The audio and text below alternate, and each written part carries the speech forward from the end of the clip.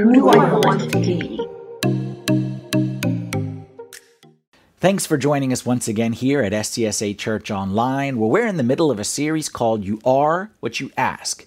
And we're talking about the importance of asking the right questions in order to make better decisions. And when it comes to our life, okay, you're smart enough to realize this, is ultimately our lives boil down to the decisions that we make. We make a certain set of decisions, leads to a certain outcome. A different set of decisions leads to a different outcome. And if we're honest, we can all look back on our lives and say there's certain decisions that we're proud that we made, good decisions, and we would remake them in a second.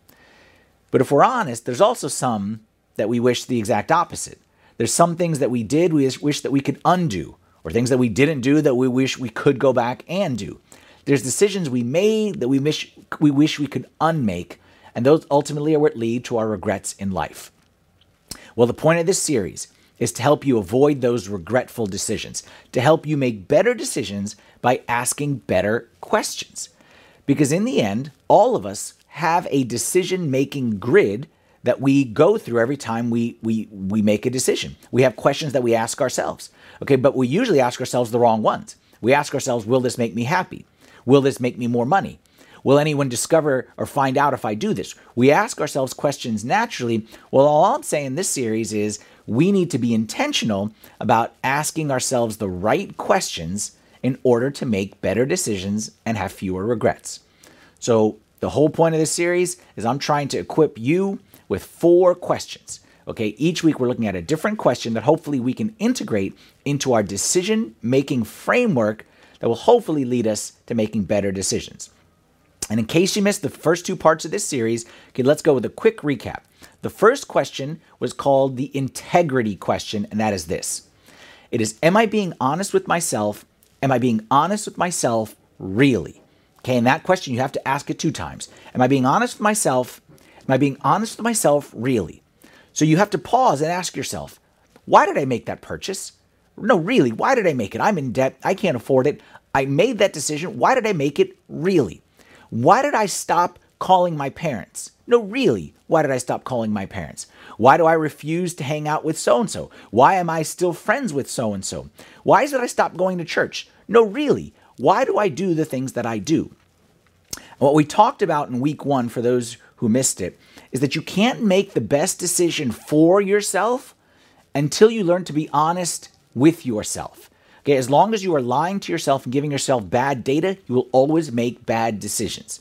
And that week, in that first week, I challenged you to be honest with yourself. Okay, that was our challenge, is to be honest with ourselves even when it makes us feel bad about ourselves. Okay, no one wants to feel bad about ourselves, but ultimately lying to ourselves is going to be much worse in the long run. So that was the first question, the integrity question. Last week was the legacy question, and the legacy question is this. What story do I want to tell? What story do I want to tell? We talked about last week that today's decision is tomorrow's story. And every single one of us is writing our story. You're writing the story of your life, and I'm writing the story of my life, one decision at a time. And you get to determine, ultimately, what story it is that you get to tell when all is said and done. So the decisions you're making today are part of the story you're going to tell your future spouse. They're part of the story you're going to tell your kids, your grandkids. The decisions that you make at work are the decisions that you're going to tell to those who look up to you, or if you're in a position of leadership. You're writing the story of your life one decision at a time.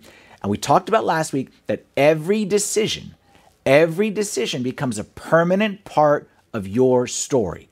So it's worth it. You owe it to yourself. You owe it to those who look up to you and lives are impacted by you.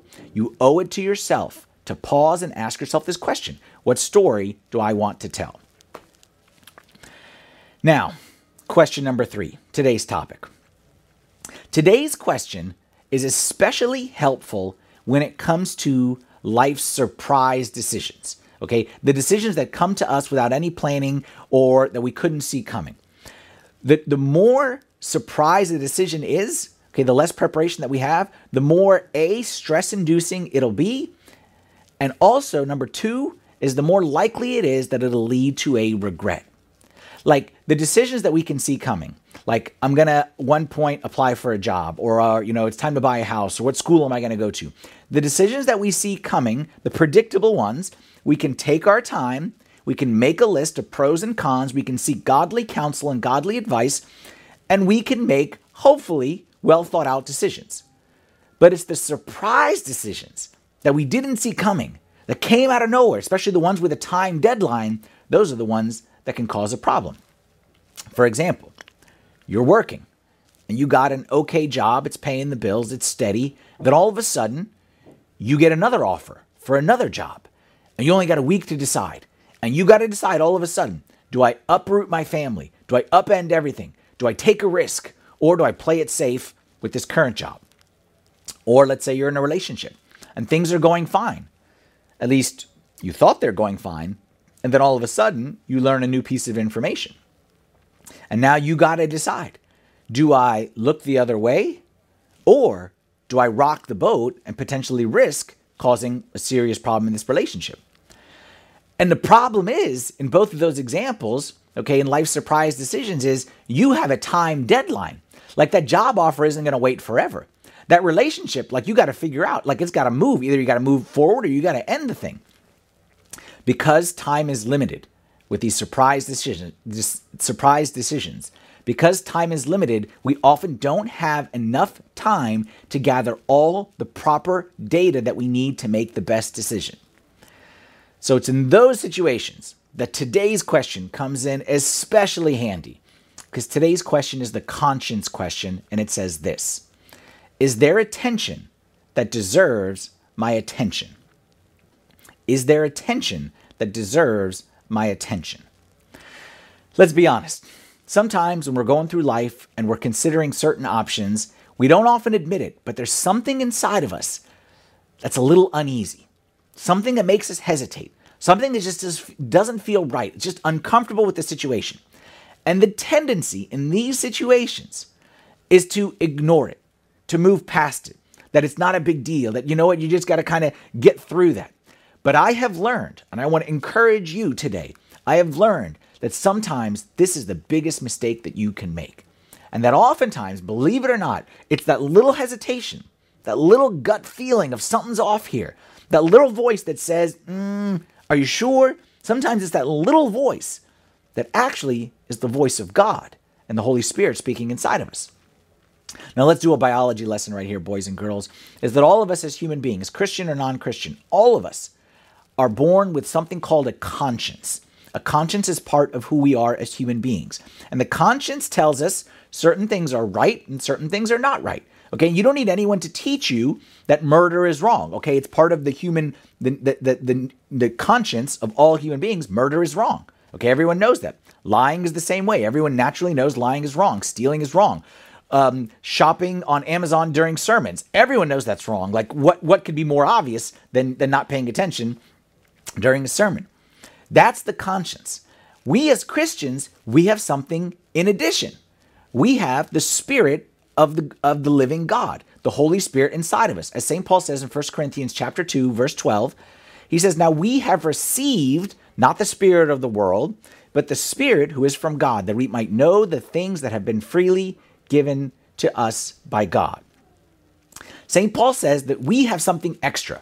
Everyone has a conscience. We have been given something extra. We have the Holy Spirit, with the Spirit of God inside of us, that we might know things that other people wouldn't know. How does this work with the conscience? So again, all of us have a conscience. Having the Holy Spirit, he uses the conscience, but he goes even beyond it. For example, like I said, every conscience will tell you that murder is wrong, but your conscience won't tell you to forgive 70 times 7. That's the Holy Spirit. Your conscience won't tell you to turn the other cheek. That's the Holy Spirit. Your conscience won't tell you to go the second mile. Your conscience won't tell you to make peace when you're the victim. Your conscience won't tell you to give when you're lacking. That's the Holy Spirit and the voice of God inside of us. Now here's the thing. That voice of God is oftentimes not a shout. It's oftentimes a still voice, a quiet voice, a whisper. And you have two choices. When you hear that whisper, you have two choices. You can listen. You can be attentive. You can say, what's that? And I promise you, when you do that, the voice gets louder. Okay? The more we are attentive to the voice of the Holy Spirit, the louder it gets. The other thing that you can do is you can push it down. You can tell it, shh. You can ignore it. Or you can, as the scripture says, okay, the New Testament word for this is quench. That's what's called quenching the Holy Spirit. Think of it like a fire that you have burning, and you quench it is when you pour water on it and it slowly, slowly, slowly. That's what many of us do for the voice of the Holy Spirit, is we slowly quench it and we push it down and we shove it down. So eventually we've shushed the Holy Spirit out of our lives. But I'm telling you, it is a mistake to do that. It is a mistake to shush that voice, because I promise you, oftentimes, that is the means by which God is directing our lives and leading us. And he's saving us and protecting us from decisions that we don't see the outcome and we don't know where it's going to lead, but he knows where it is. And so often we say we wish God would speak to us. Wish God would make his will clear. Well, I'm telling you today that oftentimes it's in that still small voice that God speaks his will. And I'm challenging you today not to ignore it or dismiss it, but to embrace it and pay attention to it. Now, there's a second version of this still small voice, of the tension that is sometimes created when we have to make a decision. The first version was that gut feel inside, okay, that feeling of tension on the inside of us. The second version is a little bit less subtle. It's that gut feeling or tension inside someone else. It's the voice, okay, you've all been there. Nothing is more annoying than this. When you are considering a decision and you have weighed the facts and you have made up your mind, I'm going to go in this direction, and you feel good about it and nothing is bothering you, and you're ready to move. And then someone comes along. Okay, usually our mothers, okay, is usually how it turns out, okay? Or our wives, or our sister, or someone close to us, okay? It doesn't have to be male or female. It's just someone, but oftentimes it's our moms. Someone comes and points out something that you hadn't thought of and that you didn't pay attention to. And now all of a sudden, you are so ready to move forward with that decision, and now there's a tension that's been created. Now there's a second guess or a hesitation. You know, speaking of moms, my mom passed away earlier this year, but oftentimes when I'm like going about my day, I can actually hear her voice in my head sometimes. Okay, not necessarily the way that you think, but I hear her voice saying, put on your sweater. Okay, it's cold outside. You're not going to put on a sweater. Okay, because my mom used to always yell at me. I used to go out with shorts in the winter. She put on, some warm clothes. I can hear her tell me, don't eat chocolate before you go to bed. Okay, because she used to, somehow they thought that I had like an allergy to chocolate. They used to tell me I was allergic to chocolate. That's what some doctor said. So don't eat chocolate before you get it. It'll upset your stomach. Okay, and I still hear her voice. You know what else I hear sometimes? I hear her say, in her particular voice, I hear her say, it's up to you. Okay? It's up to you. And in case you don't know what I'm saying, my mom would say it's up to you is basically her way of saying, you can make that decision. It's up to you. But she knows that it's wrong, and she thinks that it's wrong, but she has this way of saying, it's up to you, and then you're left to wrestle with that. As annoying as that voice is, whether it's our mom or someone else, as annoying as that voice is, what I have learned is oftentimes that's how God speaks. And I'm not saying you have to blindly listen to what anyone tells you. I'm not saying it that way. But what I'm saying is you owe it to yourself. If there's someone in your life, a mom, a dad, a friend, a brother, a sister, a priest, okay, if there's someone in your life who cares about you and loves you and takes the time to raise that concern, you owe it to yourself to embrace it. You owe it to yourself to pay attention to the tension, not to dismiss it, not to say, what do they know? It's none of their business. Why are they meddling in my life? You owe it to yourself to wrestle with it and to be sure that there isn't something that needs to be addressed. I thought of a story. Okay, I got a couple stories here about where this happened to me, where someone brought up something I wasn't aware of, and I listened to it. I have many stories, which is the opposite, where I didn't pay attention to the tension, okay, and I'm sure you do as well, but those are just too painful to recount, so let's stick with the positive stories. Several years ago, several years ago, there was a time where we had thought about ordaining another priest for the church, okay, several years ago. And We prayed about it. Okay, it wasn't just me. We prayed about it. We thought about it. We discussed it. We did pros and cons. Like we had the spreadsheet. We did everything. And we felt very strong that this is the decision. Okay, this is the direction we're going to go. And like we're getting ready to, speak to the person and say, we think that you should be a priest. And then all of a sudden, someone came and did the most annoying thing. And they said, "Are you sure?" And you're like, "Yeah, I'm sure. Look at the spreadsheet, okay? Look at the pros and the cons. Like we discussed it, like it's not just me. Mind is made up. Of course, we are sure." And that's it. That's pretty much all that person said in that sweetest way that person could say it. And okay, just letting you know. And none of the facts changed. None of the data changed. Nothing changed. But all of a sudden, there was a tension. Something just felt like something was gnawing at me. Something made me feel a little uneasy, a little bit uncomfortable. And I had two choices in that situation. I could stick with my spreadsheet. I could push ahead and say, you know what? On paper, it all makes sense. Let's go for it. Or I could pay attention to the tension. And I could wrestle with it. And I could explore it a little bit. And thankfully, I decided the second route. And I took that person's voice, okay, and I said, you know what, let me look at this, and let me think about it. And then all of a sudden, something happens. Something happens when you pay attention to the tension. Your eyes are open. And all of a sudden, you see things that you didn't see before. You notice things that you didn't notice before. You realize things that you're like, how did I not see that before? How did I not understand that before? And finally, okay, just to fast forward to the story here, it became obvious that with this person, the "are you sure?" it became obvious this person was 100% correct. And we did not move forward with that, and we avoided could have been a bad situation, an embarrassing situation, and just a uncomfortable situation because we paid attention to the tension versus sweeping that voice under the rug. Another example where the tension came from inside. When my wife and I were moving into our current house, okay, we've been now since 2013, I guess, okay, so 8 years ago, we moved into our home. And when we were looking for houses, okay, Marianne and I think very, very differently. We look very, very differently, but we complement each other in so many different ways. So we're looking at houses, and we looked at, 1,000 houses or whatever it was, and we pretty much had it boiled down to two. One she liked and one I liked. And I'm a pretty convincing person. And Marianne is the sweetest person on the planet. I can convince her of just about anything because she just go with the flow and okay, whatever. But I could tell she wasn't convinced on this one. I was convinced. She wasn't convinced. So I did what I normally do, just like I said a minute ago. I went to the spreadsheet, okay? And I came up with the top 17 criteria. This is not a joke, by the way. I can share with you the top 17 criteria, and each one was weighted. Okay, so I had 17 criteria, and I made her give a score to each house on these 17 criteria, 1 through 10, and I made her weight the importance of each one, and it became a big thing, and she just wanted to say, just make whatever decision you want. But I didn't want that. I wanted to see, and the criteria, the spreadsheet said that my decision was better than hers. But I wasn't comfortable with that. There was something inside that says, I can't move forward if my wife isn't fully on board. How can I move forward and just say, haha, the spreadsheet said it? So I embraced the tension. I paid attention to it. And I said, you know what? Let's keep looking. Even though my spreadsheet says this is a good one, let's keep looking.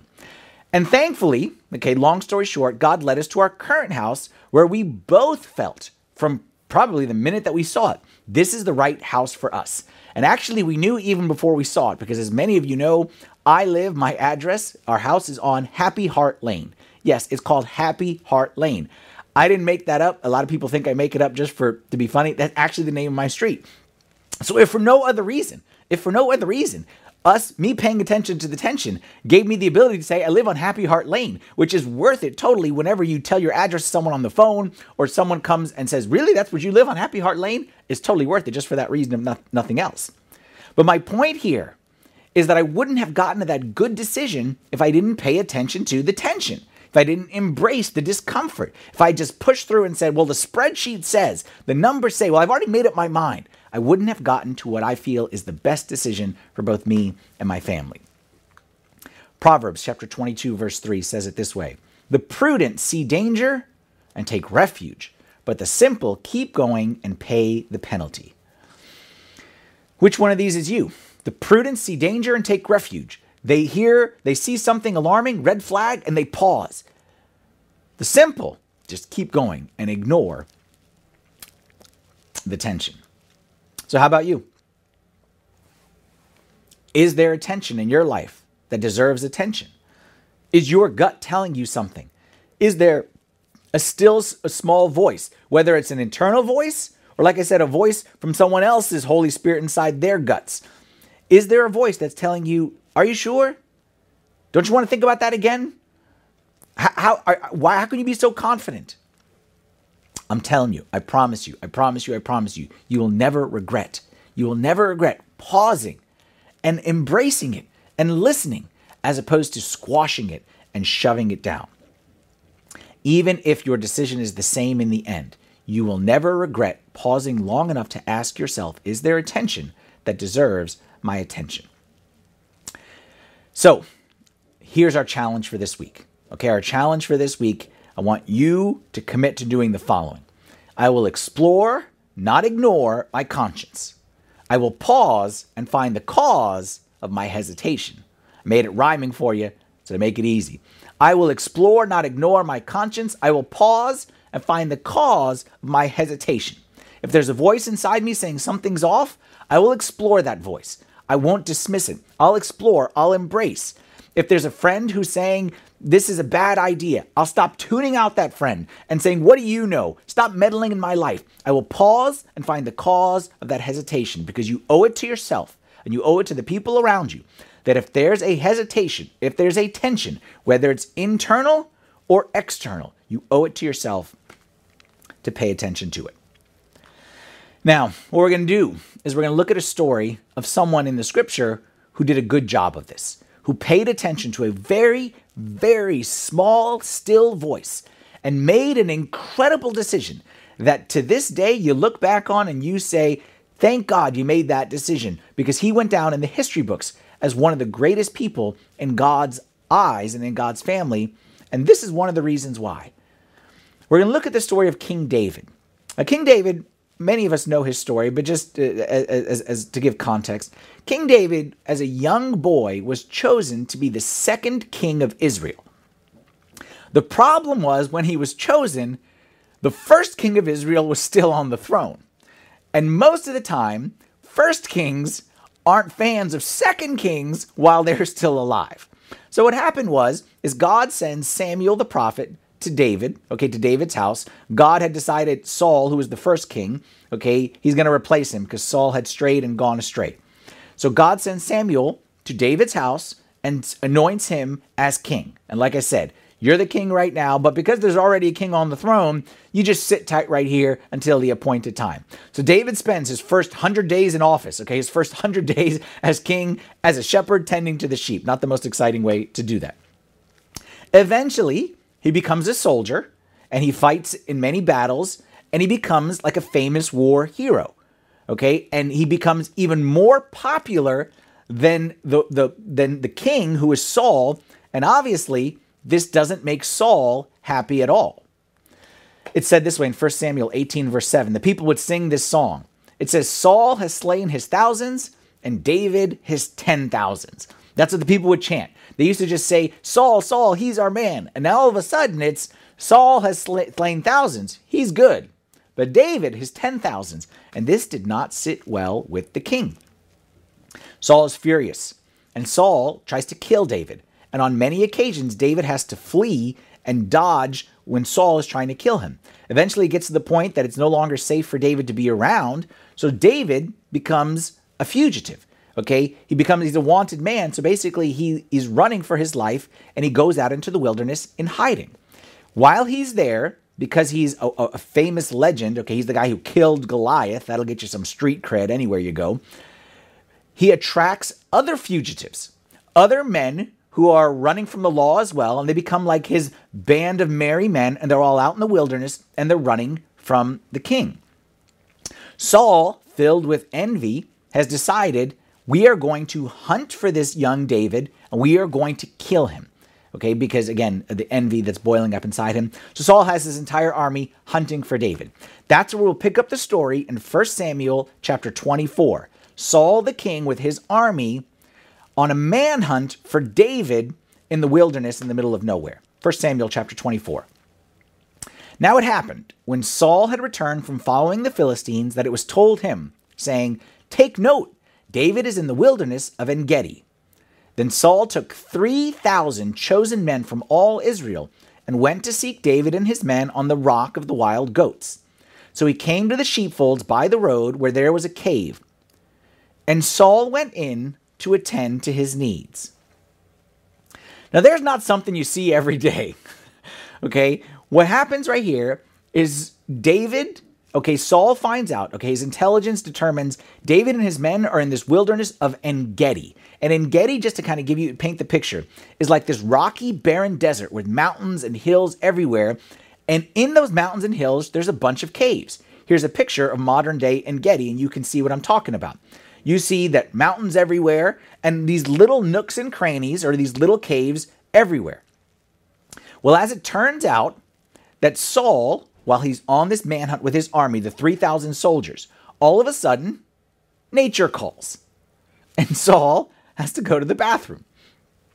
Now, for anyone else other than the king, if you are on a manhunt in the middle of the wilderness, with no one around, and you need to go to the bathroom, you just go.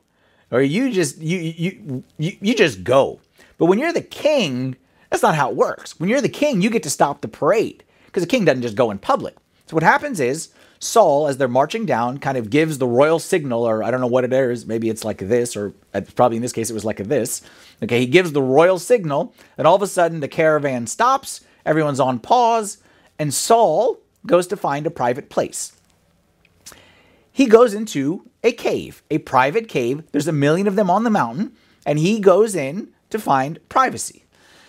Now, when he enters that cave, again, 1 million of them on these mountains, he actually discovers, or he doesn't discover, but we discover soon, that he's not alone in that cave. Verse 3. David and his men were staying in the recesses of the cave. What are the odds? I want you to imagine the scene right here.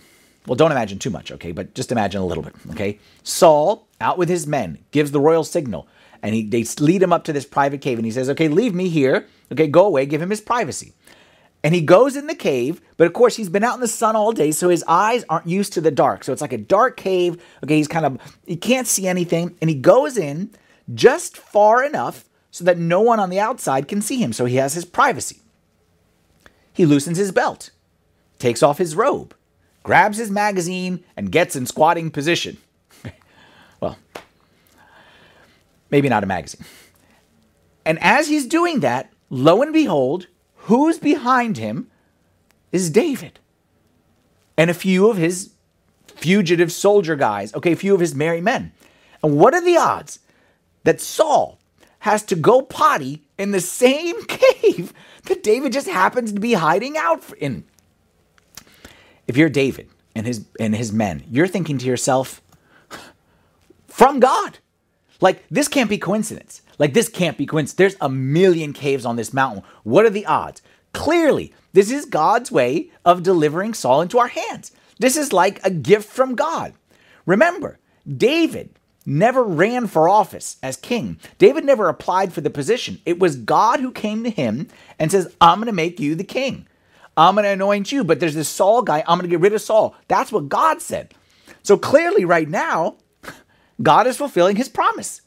God said, I'm going to get rid of Saul. I'm going to bring you on the throne. So clearly God is fulfilling that promise. And that's how the men of David think. Verse 4. Then the men of David said to him, this is the day of which the Lord has said to you, behold, I will deliver your enemy into your hand, that you may do to him as seems good to you. The men are thinking, yes, exactly, gift from God. This is the day that the Lord has made. God promised, now God is fulfilling. God promised to you, David, and you promised to us. David told his men, one day I'm going to be king because that's what God told me. Well, now, here it is. It's all right in front of you. God anointed you king. The only thing waiting or standing in the way of you being king is that guy, is Saul being dead. And now, look, God has delivered him to you in the most vulnerable position possible. Game over. But if you know the story of David, that's not what happened. David felt a tension. David felt a little uneasy. David's gut was telling him something's off here.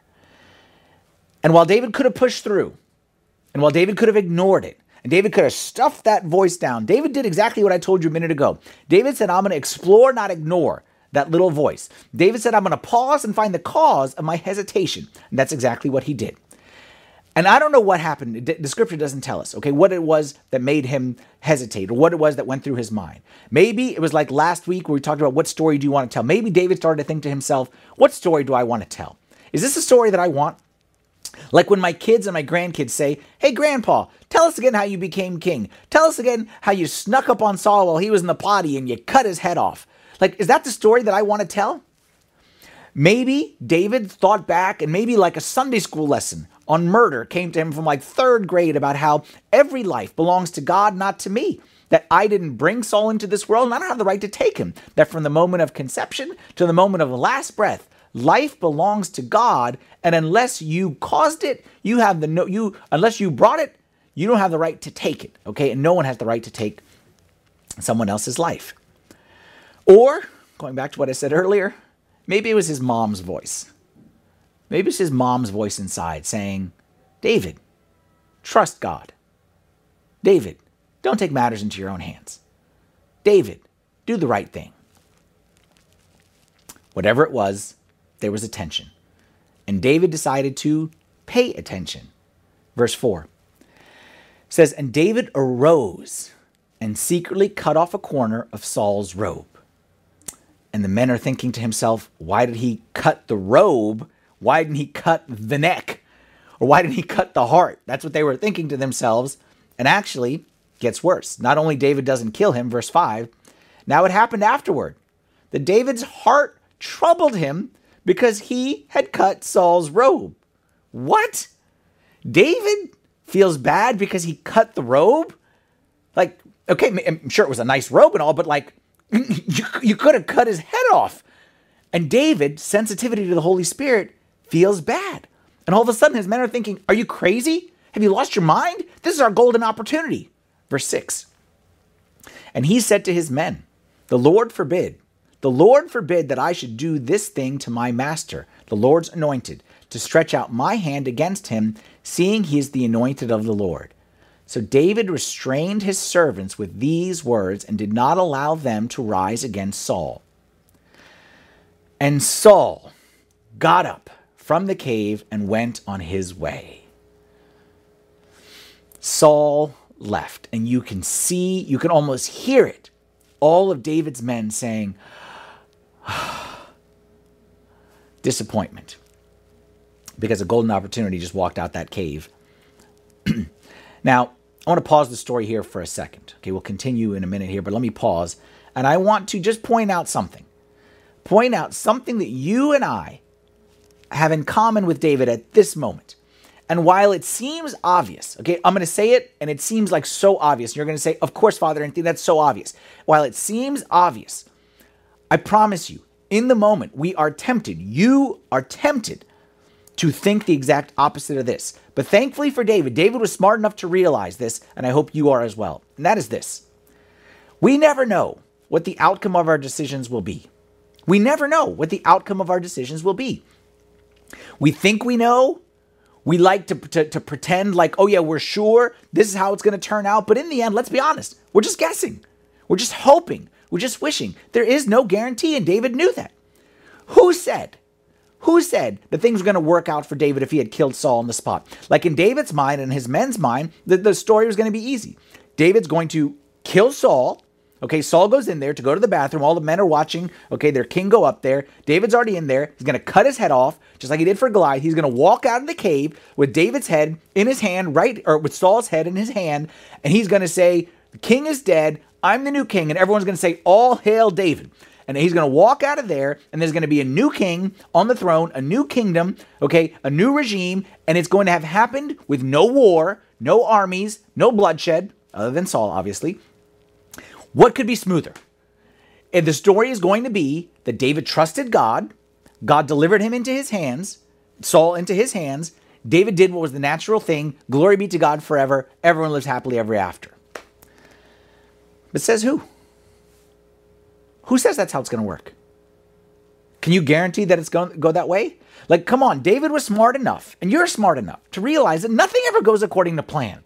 There's always twists and turns. There's always unforeseen consequences. There's always things that come up that we couldn't have predicted in a million years. And the reason why we are tempted to ignore the tension and not pay attention to it, the reason why we're tempted to ignore is because we think that we can predict outcomes. We think we know how things will turn out. We think, you know what? Yeah, I'll move ahead with the relationship. I'll ignore that tension. Don't worry, everything will be fine. We'll get married, and once we're married, everything will be fine. We think we can predict outcomes. We think, yeah, you know what? The job, okay, and the balance, and I won't be home, but don't worry. It'll be okay because we'll just adjust for it this way, and I'll be able to balance it. Don't worry about me. I won't lose myself. We think to ourselves, yeah, I'm going to take a break from church, but don't worry, it won't affect me. It won't affect me. No, I can still, God only exists in the church. No, it won't affect me. We do this all the time. We make decisions thinking that we can predict outcome. How many couples out there, how many couples thought that they could predict the outcome and say, you know what? I know everyone says divorce is hard, and I know everyone says divorce will affect the kids, but don't worry, we got a plan, and it'll be okay, and we'll make it work, and we got this thing figured out. How many people made decisions thinking they could predict outcomes? Thinking you can predict an outcome is a grave mistake. This is why you have said, if I only knew. You can look back on your life and say, oh, if I only knew then. Oh, I wish I had known. Well, that's the point, is we don't know. You don't know what hangs in the balance. You don't know the outcome of your decisions. And pretending that you do, or wishing that you do, is a recipe for disaster. Just look back on your own life. Did your job turn out exactly as you predicted it would? Did your marriage turn out exactly as you predicted? Having kids, I know for sure that the answer was no. Having kids turn out exactly as you predicted? Did retirement turn out exactly as you predicted? Tell me anything in life that works out exactly as you predicted. It's foolish to think that we know the outcome of our decisions. And I'll tell you a related story, okay? We had the story here of David and Saul. Let's pause that story for a second, and let's talk about a related story one generation earlier, okay, that proves this point about how Saul became king. The reason Israel is in this mess, with Saul, is because before Saul came around, they had no king. God was their king. God was their leader. And the people came and said, they came to Samuel, who was the prophet, and they said, Samuel, we want to have a king. And we need to have a king. We need to be like all the other nations. And Samuel said, you know what? Not a good idea. It's not going to work out good for you. And they said, no, it will. We know what the outcome will be. We'll be able to fight wars like other kings or like other nations with kings. It'll be cool to have a king. We'll have a throne. We'll have a temple. It'll be great to have a king. We know how this will turn out. And Samuel came to them and said, guys, y'all are wrong. The king will cause problems. Okay, the king will take your sons and make them soldiers. He'll take your daughters and make them servants. He'll take the best of your fields for himself. He'll take the best of your animals for his service. It is not going to go well with you if you have a king. I promise you. 1 Samuel chapter 8, verse 18. Samuel says it this way. You will cry out in that day. You will cry out in that day because of your king whom you have chosen for yourselves, and the Lord will not hear you in that day. Samuel warns them. This is a mistake. Samuel was the tension. Samuel was the voice saying, are you sure? Are you sure you're sure? Are you really sure? And don't you want to examine it? And don't you want to pause and and see the cause? Their response, verse 19. The people refused to obey the voice of Samuel, Samuel being the tension. The people refused to obey the voice of Samuel, and they said, no, but we will have a king over us, that we may be like all the nations, and that our king may judge us and go out before us and fight our battles. They ignored the tension. They refused to heed the voice. They did not embrace, and chose to ignore. And they thought they knew better. And this is a perfect example of be careful what you ask for because you just might get it. Be careful what you ask for because you just might get it. The kings of Israel, if you study the history of the people of God, the kings were all the problems. All the problems were caused by the kings. The vast majority of them led them further from God and took them into very dark times in their history. And then you think to yourself, if we had just paid attention to that tension, if we could go back in time and listen to what Samuel said, If we can go back and embrace versus ignore, life might look differently. Let's go back to David and Saul. Okay, thankfully for us, David did pay attention to the tension. I should say thankfully for him. He paid attention to the tension. He embraced it. He didn't ignore it. He paused and asked the cause. So he goes into Saul. He's in the cave. Saul comes in, goes to the bathroom. He cuts off the robe. The men can't believe it. Golden opportunity lost. And then the story continues. Saul walks out of the cave. None the wiser for what just happened. He had no idea how close he just came to death. He walks out of the cave. He rejoins his men. And then all of a sudden, as he's walking back to his horse or to his carriage, he hears a voice coming from the same direction that he just came from. And it sounds like a familiar voice. 1 Samuel 24:8. David went out of the cave and called out to Saul, saying, "My Lord, the king." And when Saul looked behind him, David stooped with his face to the earth and bowed down. Oh my goodness, talk about drama. Saul had walked out. David comes out, and I picture it with a piece of the robe in his hand and says, "My Lord, the king." And all of a sudden, Saul is like, what? And all the men, think of the army, Saul's army. They're on a manhunt. They're 3,000 soldiers, all the resources of the king. And they're trying to find this guy. And all of a sudden, he just walks out of the king's bathroom after the king was just in there. Oh my goodness. And he bows down to the ground, David does, and says, "My Lord, the king." And he gives honor and respect. Oh my goodness. Talk about humility. Talk about doing the right thing. Talk about trusting in God. Oh my goodness. Verse 10. Look, this is what David says. "Look, this day your eyes have seen that the Lord delivered you today into my hand in the cave, and someone urged me to kill you. But my eyes spared you.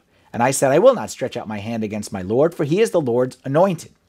Yes, see the corner of your robe in my hand. For in that I cut off the corner of your robe and did not kill you, know and see that there is neither evil nor rebellion in my hand, and I have not sinned against you. Yet you hunt my life to take it.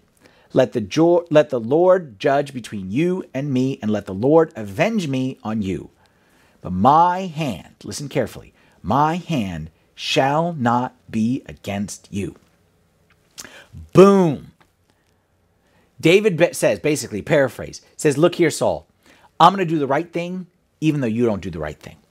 I'm going to leave this in God's hands. I'm not going to take matters into my own hands. You've been trying to kill me, and you haven't been able to do it. I had a perfect opportunity to kill you, and I chose not to do it. Why? Because there was a tension inside me that says something's not right. This isn't what God wants you to do. There was a tension inside, and I decided to pay attention to it because I learned, Saul, that oftentimes it's that still small voice, that little whisper, that little feeling of uneasy, that little feeling of are you sure? That is oftentimes the way God leads us and directs us and saves us from decisions that we will regret. And while I realize, King, that all you people out here, you're going to judge me, the worst political decision, the worst military decision, the worst leadership decision in the history of all mankind, I know I just made, I will not ignore the tension. I will not ignore the tension. I will pay attention to it.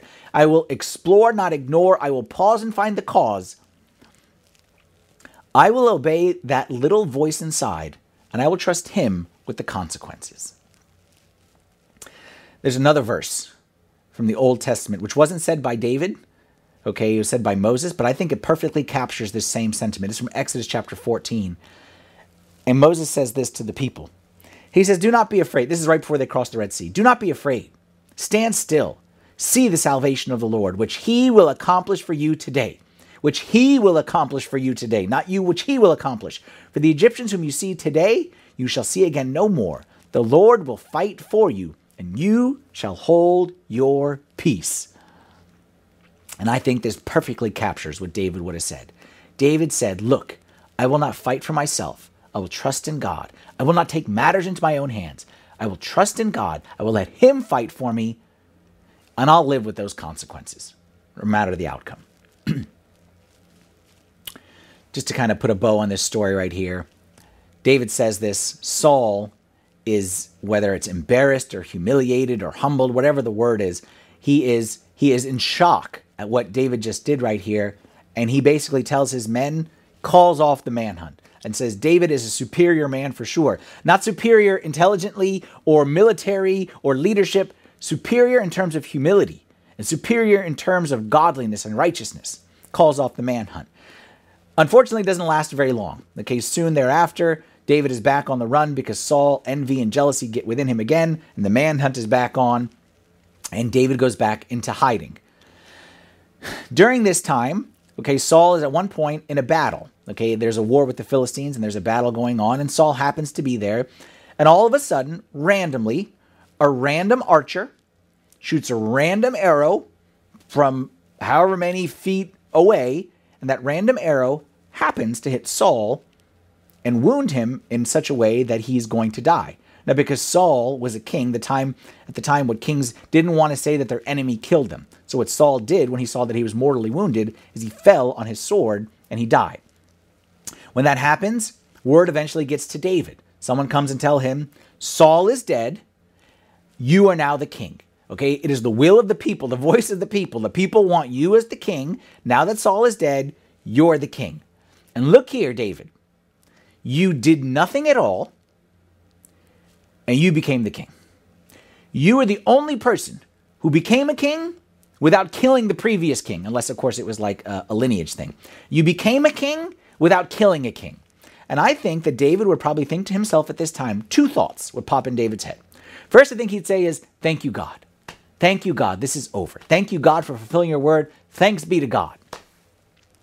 But then I think the second thought that would run through his head, you know what it would be? I think he'd say to himself, or say to God, God, this decision would have been a lot easier if you had just told me that this was going to happen. Like that decision in the cave, which I wrestled with and struggled with. God, you could have made it a lot easier. But just telling me that, in a few short chapters, okay, in a few short months, that Saul's going to get killed by someone else. You could have made this story a lot easier for me, God, as opposed to me having to wrestle with it. But that's not how it works. That's not how it works. And that's why we have to pay attention to the tension. Because that is how it works. God was speaking to David, and God was leading David, and God was telling David, don't do this. But the way he was telling him was not with a voice or a hand in the sky. He was telling him through that tension. And like I said, oftentimes, it's that tension. It's that little uneasiness. It's that discomfort. It's that something gnawing. That's how God speaks to protect us and save us and lead us to the decisions that he knows are best for us. Because as smart as you are, you don't know the outcome of your decision. And I don't know the outcome of my decision. But I know that when God tells me to do something, I know that when God gives me pause, I know that when God leads me in a certain direction or away from a certain direction, I know that he does know the outcome, that he's the only one who knows the outcome, that he's the only one who not has to predict, but who can see in full clarity. And I've learned that I'm better off listening. I'm better off embracing. I'm better off paying attention to the tension in the long run. Let's repeat our challenge for this week. And I want you to repeat after me. I want you to do this at home. I will explore, not ignore my conscience. Say it with me. I will explore, not ignore my conscience. Say this with me. I will pause and find the cause of my hesitation. Again, one more time. I will pause and find the cause of my hesitation. Now, as you consider whatever options in front of you, whatever decisions in front of you right now, and you see the different options, you're considering whether to move ahead or to go the other direction. You're considering whether to go all in or to pull the plug. Let me ask you, is there a tension that deserves your attention? And again, you don't got to answer to me. I don't need to know the answer, but you got to be honest with yourself. Is there a tension inside you that deserves your attention? Is there a voice? Is there hesitation? Is there a concern? I'm not saying that you pull the plug based on it, but I'm saying that you pause and ask, what is the cause? That you embrace, not ignore. That you look into it and you give it a chance to determine if there's something there or not. Oftentimes, it's when you can't quite put your finger on something that God is speaking, and I want to urge you from the bottom of my heart, because I've seen too many people ignore it. I want to urge you, pay attention to the tension. What starts as an uneasy feeling today may turn into facts and evidence with more time. But like I said at the beginning, the problem is we don't always have the time.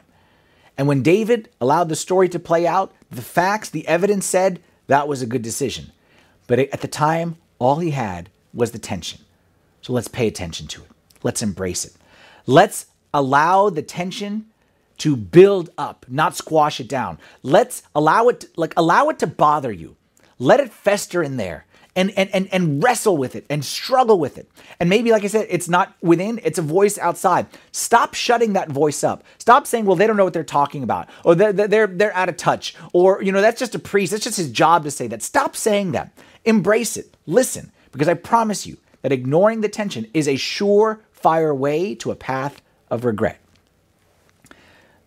And you owe it to yourself. You owe it to yourself. And you owe it to the people whose lives depend on your decisions. You owe it to them that when there is a tension, to pay attention to the tension, to embrace, not ignore, your conscience, and to pause and find the cause of your hesitation. Let's bow our heads for a prayer.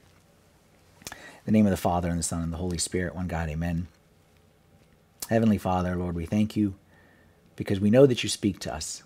Thank you that you've given us your Holy Spirit, and you've done so to guide us, Lord. I pray you would help us all be more sensitive to your voice and not dismiss it and not ignore it and to hear it clearly, even when it's the voice of someone else, when you're speaking through someone else.